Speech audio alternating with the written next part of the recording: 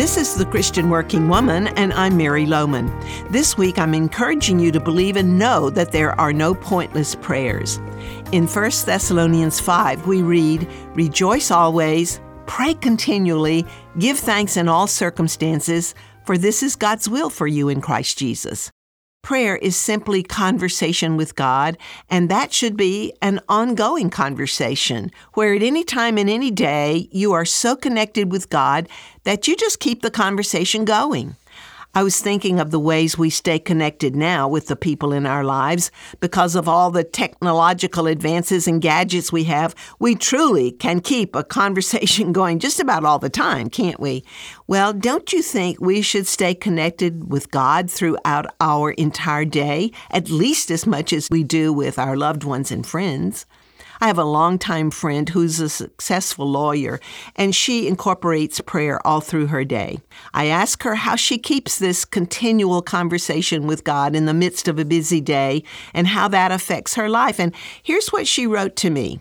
"I have many goals every day as I work, like providing valuable legal advice, articulately presenting a client's position, clearly and accurately drafting necessary documents.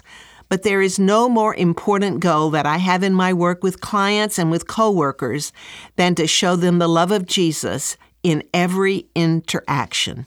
I try to pray before every call, every meeting, and even as I'm walking through the halls of my office, that I will show Jesus' love.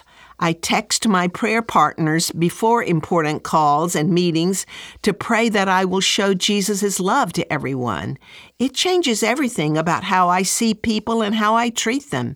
It helps me focus on the most important thing, the love of Jesus. And no matter what the outcome is of the call or the meeting or the interaction, whether I performed well or whether I delivered the value that I wanted to deliver to our client, if I was able to share just a tiny bit of the love that Jesus has given me, then I consider it a success and not a failure, because love never fails."